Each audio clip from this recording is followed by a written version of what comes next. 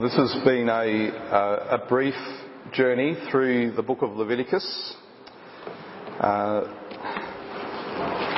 Someone commented to me recently that it's been a real blessing for them as they've read through this book of Leviticus over the last week or so. And if you haven't done that yet, then I encourage you to do that. If you remember right back to when we first started this book, we saw how Leviticus was structured and how reading through the first half of Leviticus is equivalent to going into the tabernacle, into the centre. So we saw that 2 weeks ago? The message was about the priests.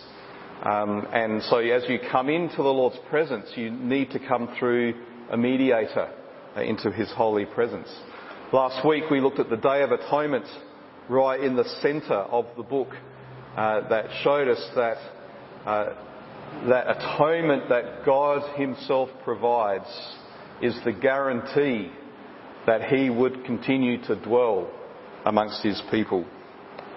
And then this passage in the second half of the book is like coming out of the tabernacle, out into life again, knowing that you have access to God, knowing that your sins have been forgiven, and so you can step out into a life that reflects that. And it was a long chapter for us to read through, but I wanted us to hear the whole chapter just to show how this principle filtered right through every aspect of life. They were to think about, how do I manage my real estate? How do I handle my money? How do I work out my relationship with hired workers? How do I deal with the foreigners and the sojourners amongst us? Knowing that they were God's people and God dwelt among them was to impact every part of their lives, not just their personal lives of holiness, but their whole corporate life as a society was to be infused with these principles. And the principle that's primary here in this chapter is the principle of the Sabbath. Let's remember a bit about what the Sabbath was all about. It's come up a few times as we've worked our way through these first books, and the Sabbath is something that comes up all the way through the Scriptures. The Sabbath was central to the life of Israel. Sabbath gave them their 7-day week, something that's now observed around the whole world. That's an interesting number to use for a weekly cycle. In ancient cultures, their cycles of weeks and months and years were kind of determined by the world around them. The moon told them how many months there were in a year. But 7 days a week doesn't kind of fit with any kind of natural rhythm or pattern. The only reason they observed the seventh day as a Sabbath was because God had commanded it. But also God had modelled it by creating the world in 6 steps, and then He Himself observed the Sabbath when He finished His work and He enjoyed His completed creation. Now, other cultures began to adopt this 7-day week, not out of reverence for the Lord necessarily, but because it was a proven system that actually worked. It's almost as if the Sabbath was designed for humanity. Jesus said, the Sabbath was made for man, not man for the Sabbath. The Sabbath was so important that breaking it was punishable by death. See, because of His great love for His people, He so strongly commanded something that would be so good for them. We need to be aware that none of the Sabbath instructions require specific acts of religious worship for the Israelites. The thing that defined the Sabbath as a holy day was rest. It was in resting that people honoured the Lord. Sabbath is a way of expressing your trust in God as the faithful Creator. It's a way of acknowledging that your life does not depend upon your continual work. You don't make yourself. You don't sustain yourself. And all that you do gain by your hard work, even that is still a gift from God. So to stop work on the Sabbath is to acknowledge that the world is dependent upon Him, not on you. The sun will rise and set regardless of how hard we work. If you don't have any sense of Sabbath rhythm built into your life, then it's time to review your priorities and actually make it happen, both for your sake, but also to honour God. God loves it when we rest. He's glorified when we, His creatures, His image bearers, live in such a way that we thrive, both in body and in mind. Many people in the world are very good at resting. So how much more should we, as God's people, reflect that principle? Now, while there wasn't official worship on the Sabbath, it's important to note what actually was included. This is in Leviticus 23. For 6 days shall work be done, but on the 7th day is a Sabbath of solemn rest, a holy convocation. You shall do no work. It is a Sabbath to the Lord in all your dwelling places. Convocation there sounds like a very official sounding kind of meeting. But the point being made here is the Sabbath is a time for gathering together, for assembling, for being with one another. It comes from the same word that's translated into the New Testament with the word ecclesia, the word for church. The Sabbath was to be a time for renewing and maintaining relationships. It was about ensuring that people weren't so focused on getting their work done that they never had time to spend with their family or their community. So Sabbath didn't mean just sitting down all day and doing nothing. It meant being busy in fostering relationships. And note that the location of these Sabbath convocations was in all your dwelling places. The implication here is the Lord didn't require the people to come to His tent. He would be with them in their tents because He's the God dwelling amongst them. So this weekly Sabbath rhythm is then reflected in the rhythm of Sabbath years. Now, the command about the Sabbath years was already given back in Exodus chapter 13. For 6 years you shall sow your land and gather in its yield, but the 7th year you shall let it rest and lie fallow, that the poor of your people may eat. And what they leave, the beasts of the field may eat. You shall do likewise with your vineyard and with your olive orchard. See how this isn't merely about land care, although any farmer will testify that allowing their paddocks periodically to lie fallow, to have them rest from being cropped for a season, is actually good for the soil, and it will actually yield better fruits in the future. God is concerned about the care of His creation. Respecting the land is actually important to Him. But more important for the Israelites was respecting this specific land they were in that had been promised to Abraham, given to them to be the place where he would dwell with them. The promised land was to be both a reminder of Eden, when he walked with humanity in the garden that he had planted, and a foreshadowing of the new creation, when the whole world will be a garden filled with his glory. Eden was a place of rest, of Sabbath. It was an environment that reflected the Sabbath rest of God and his people living in it. And as soon as sin entered the world through Adam, the ground was cursed. It lost its fruitfulness, and it required hard work in order to live and eat. The state of the ground then became a reflection of the state of humanity.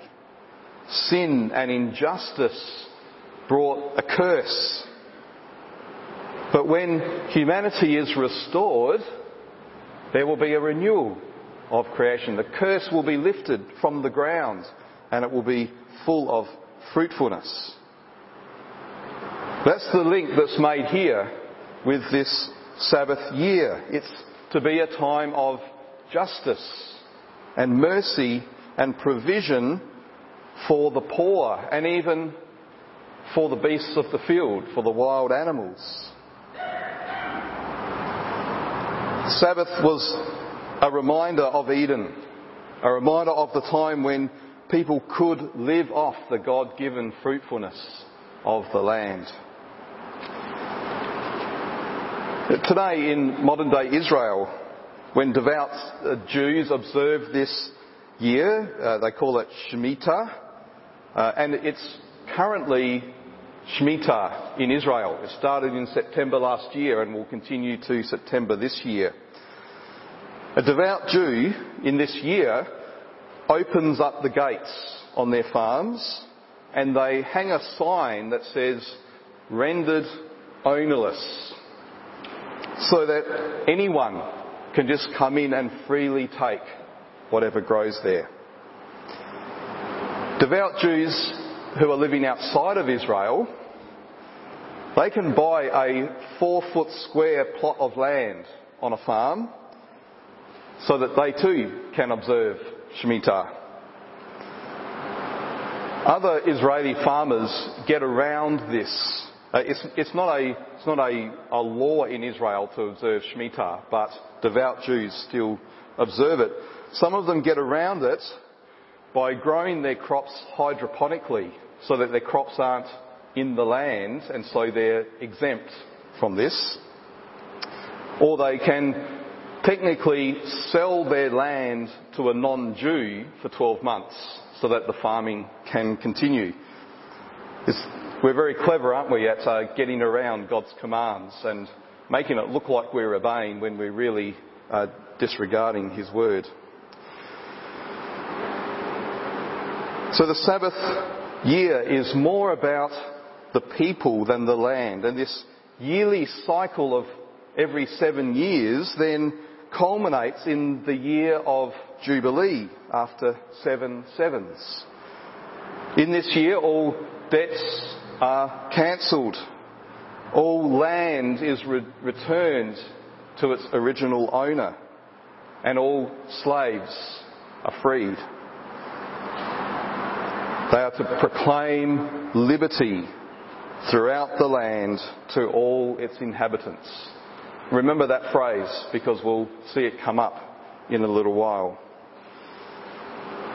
So the framework for life in the Promised Land is all structured around this Sabbath principle.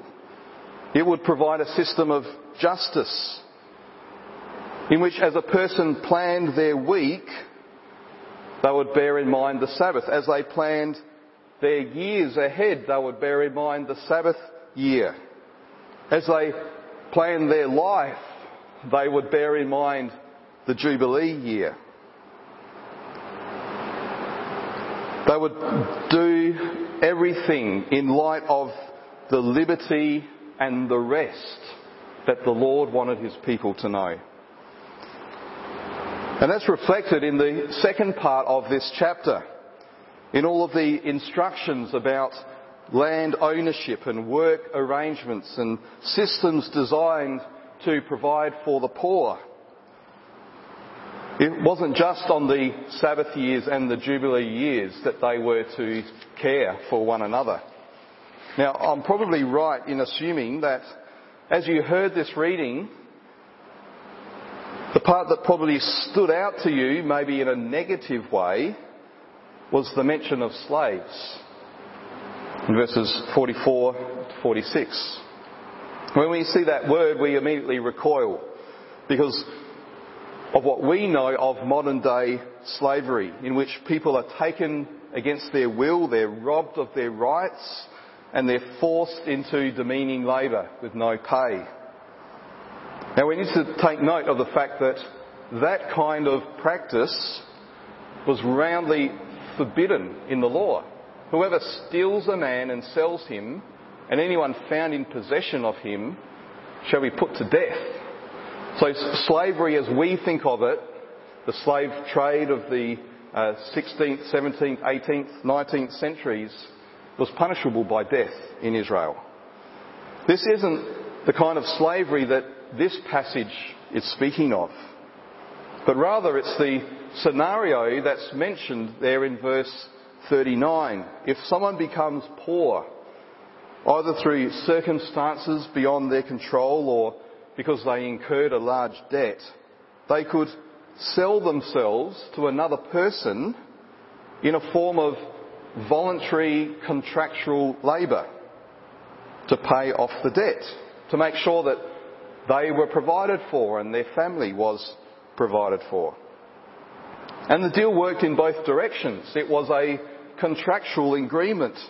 Not only did it provide someone with workers, but it was also a form of social security for the poor.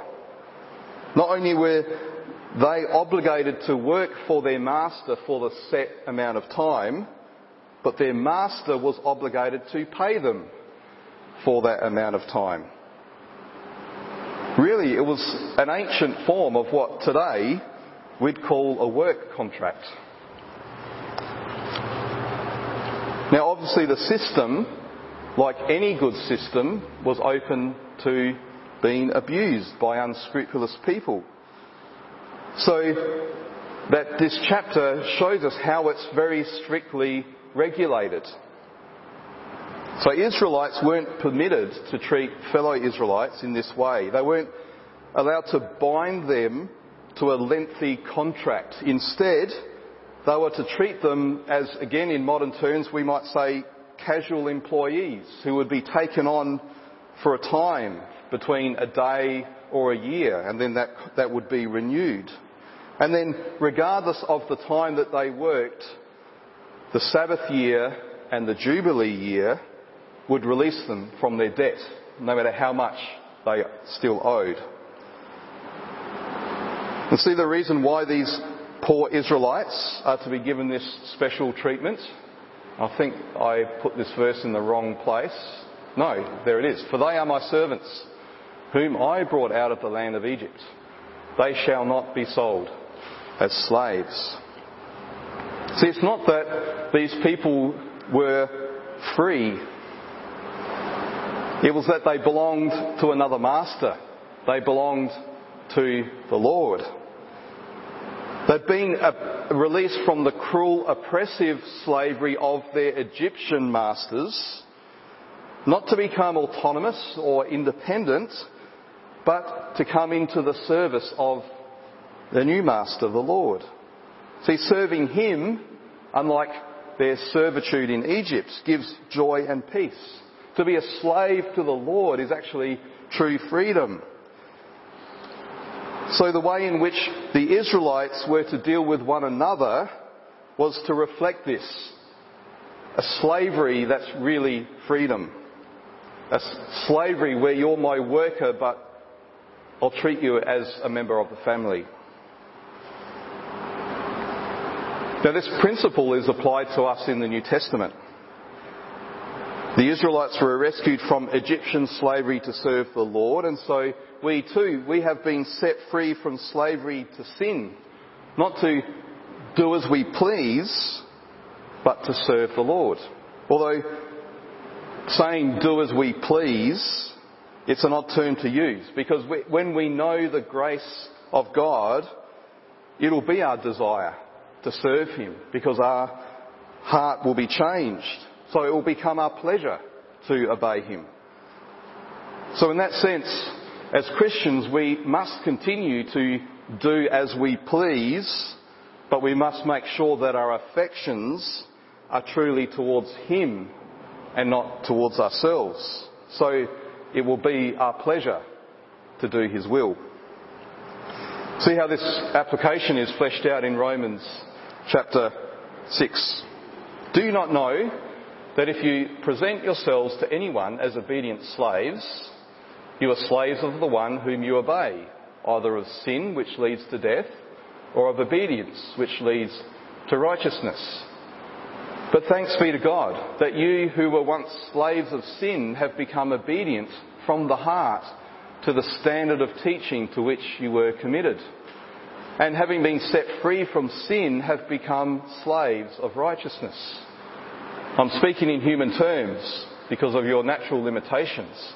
For just as you once presented your members as slaves to impurity and to lawlessness, leading to more lawlessness, so now present your members as slaves to righteousness, leading to sanctification.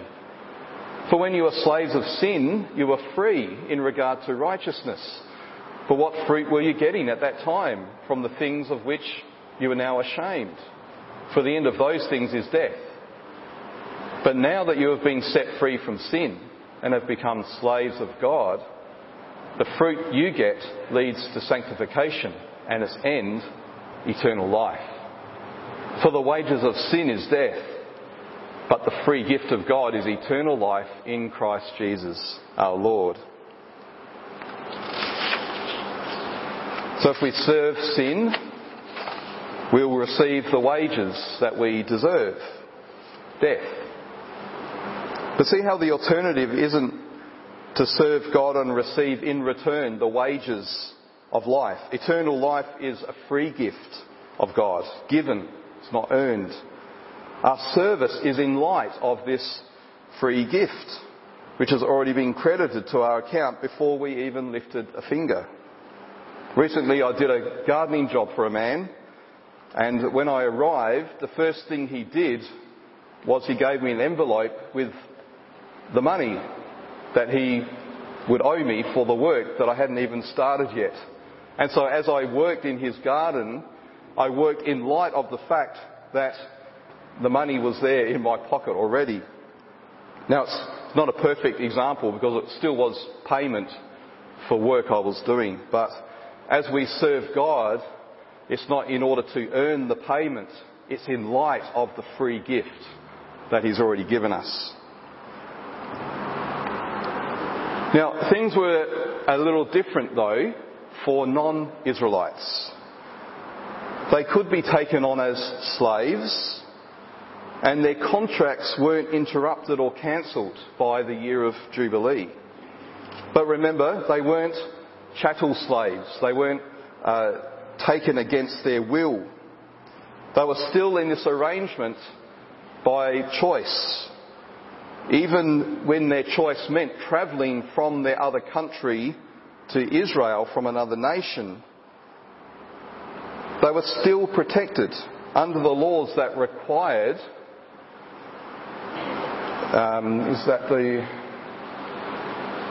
there's the law that requires kindness to foreigners. You shall not oppress a sojourner. You know the heart of a sojourner, for you were sojourners in the land of Egypt. People of other nations, when faced with this need to enter into this kind of arrangement, they could travel to Israel knowing that there, unlike in their own nation, they would be treated kindly and fairly.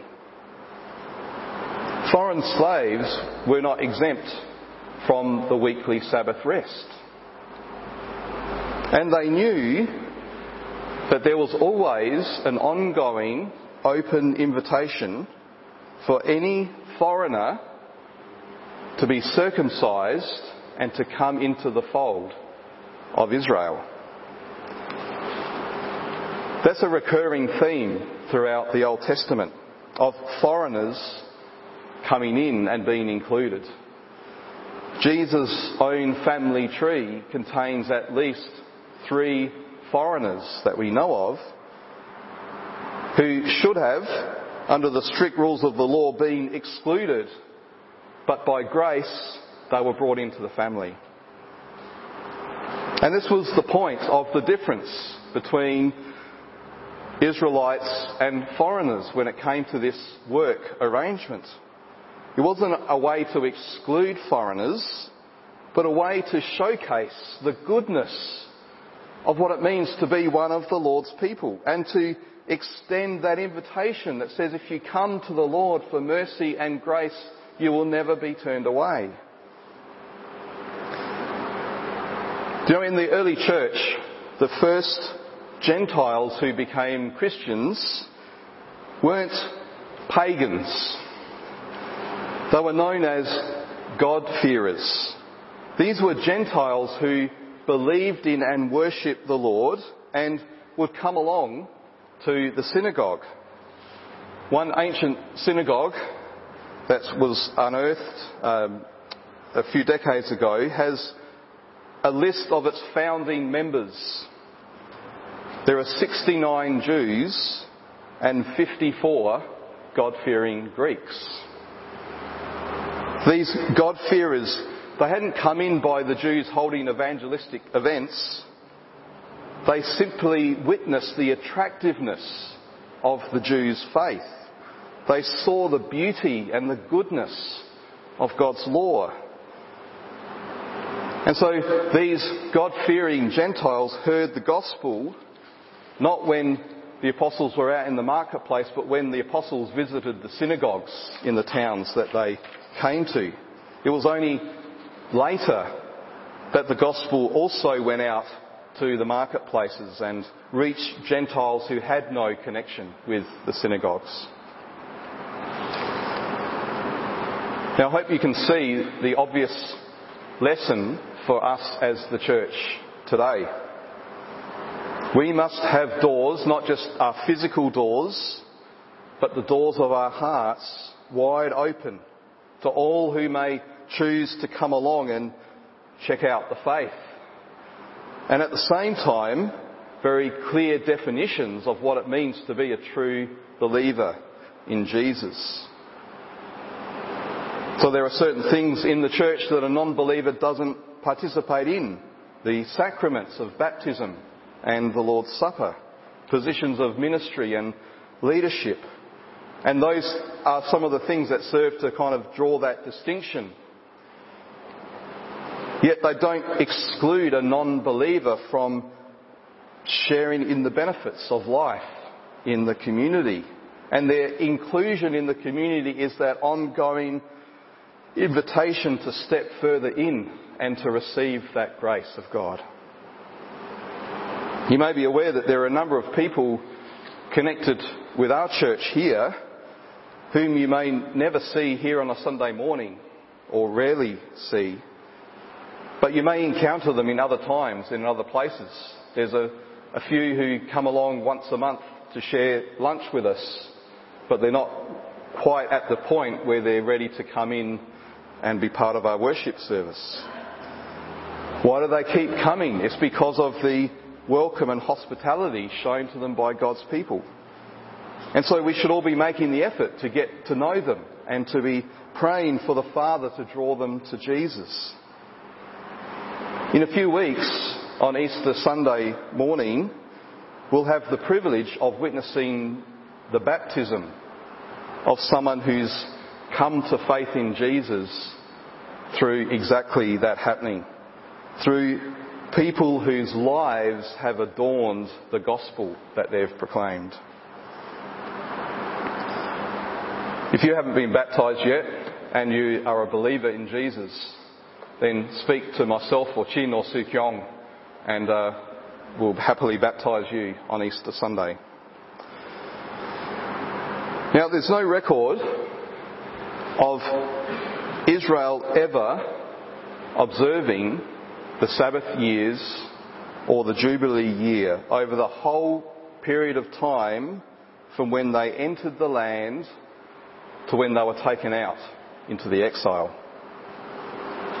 Just one chapter after this chapter in 26, the Lord says, "But if in spite of this you will not listen to me but walk contrary to me, then I will walk contrary to you in fury, and I myself will discipline you sevenfold for your sins. And I myself will devastate the land, and so that your enemies who settle in it shall be appalled at it. And I will scatter you among the nations, and I will unsheath the sword after you, and your land shall be a desolation, and your cities shall be a waste. Then the land shall enjoy its Sabbaths, as long as it lies desolate, while you are in your enemy's land. Then the land shall rest and enjoy its Sabbaths. As long as it lies desolate, it shall have rest, the rest that it did not have on your Sabbaths when you were dwelling in it." So the people lived in the land until, because of their idolatry, because of their neglect of justice for the poor and oppressed, they were taken into exile for 70 years. 1 year for every time that they did not observe the Sabbath year, and with it the Jubilee year. 490 years between entering the land, taken into exile, 70 times 7. See, that was supposed to be that showcase of what it's like to be a people living under God's blessing as they walked in joyful obedience to His word. Instead, they became a showcase of what it looks like to be a people living under God's wrath because of disobedience. But it was all part of the Father's plan. Their failure to observe the Sabbath year and the Jubilee years wasn't a surprise to Him, which is why this chapter is here in Leviticus long before they actually entered the land. When Jesus visited the synagogue in Nazareth at the start of His ministry, the scripture reading for that day was from the scroll of Isaiah. And Jesus deliberately found the place in Isaiah that speaks of Jubilee. "The Spirit of the Lord is upon me, because He has anointed me to proclaim good news to the poor. He has sent me to proclaim liberty. Proclaim liberty," remember? Leviticus 25 verse 10. "To the captives, and recovering of sight to the blind, to set at liberty those who are oppressed, to proclaim the year of the Lord's favour." And then He rolled up the scroll and gave it back to the attendant and sat down, and the eyes of all in the synagogue were fixed on Him. And He began to say to them, "Today this scripture has been fulfilled in your hearing." And all spoke well of Him and marvelled at the gracious words that were coming from His mouth. And they said, "Is this not Joseph's son?" Jesus announces the Jubilee, to which all of the Sabbath years and all of the Jubilee years pointed. This is the year of the Lord's favour, a time of good news to the poor, of liberty to captives, sight for the blind, freedom for the oppressed. And this is what Jesus' ministry was all about. Think of His miracles, healing the sick, the blind, the deaf and the lame, delivering from evil spirits, turning water into wine, multiplying bread and fish. They were all signs of the favour of the Lord that had arrived in Him. They pointed forward to the day when all of these things would come to pass in the new creation, but they also pointed to the spiritual liberty that He came to accomplish, in which those who are poor in spirit will rejoice. Those who are slaves to sin and death will be freed. Those who are in spiritual darkness and blindness will see the light of God's glory dawning on them. And those who are under the accusing power of the devil will be released into the glorious freedom of the children of God. So the true year of Jubilee began with the coming of Jesus. Did you notice in Leviticus 25 that the year of Jubilee began on the Day of Atonement? Jesus' cross is the Day of Atonement. That's when the trumpet is sounded, that all are called to come to him and to receive the freedom, the liberty that he offers. Now, we can try to be the welcoming, inclusive community that I described earlier, but we'll never be so truly unless we have the message of Christ crucified, the Day of Atonement, at the centre, unless we ourselves are living in this Jubilee, unless we know not only the truth of the gospel with our heads and hearts, but also with our hands and our feet. So just as the Day of Atonement on the seventh Sabbath flowed into the year of Jubilee, so too must the power of the risen, crucified and the crucified, risen and reigning Jesus flow into the life of our church. Recently, Darryl and I were at a party and we were speaking to a man who proclaimed himself proudly as an atheist. He spoke of his bad experiences as a child, of a devout parent who said put him off religion for life. When it was suggested to him that maybe trying to go along to a church and he might actually experience a loving and caring community, his response was, "I very much doubt that." Now, I don't know whether his response to his experiences was valid or not, whether maybe he was just using a few bad experiences in life as an excuse to dismiss God and to live his own life. Possibly he was. And no one will be able to stand before God and blame another person's hypocrisy for their ignorance or rejection of God. But we must always be examining ourselves in light of statements like that. If that man turned up at our church, will he hear the good news of the atoning work of Christ? And will he witness and experience among us the joy and the liberty of the Jubilee? So let's be praying that we will know the fullness of the presence of Christ among us by the power of the Spirit, so that we could answer yes, that we're always ready to hold forth the word of the gospel to all and to adorn the gospel with lives that are free to go and serve and love and give.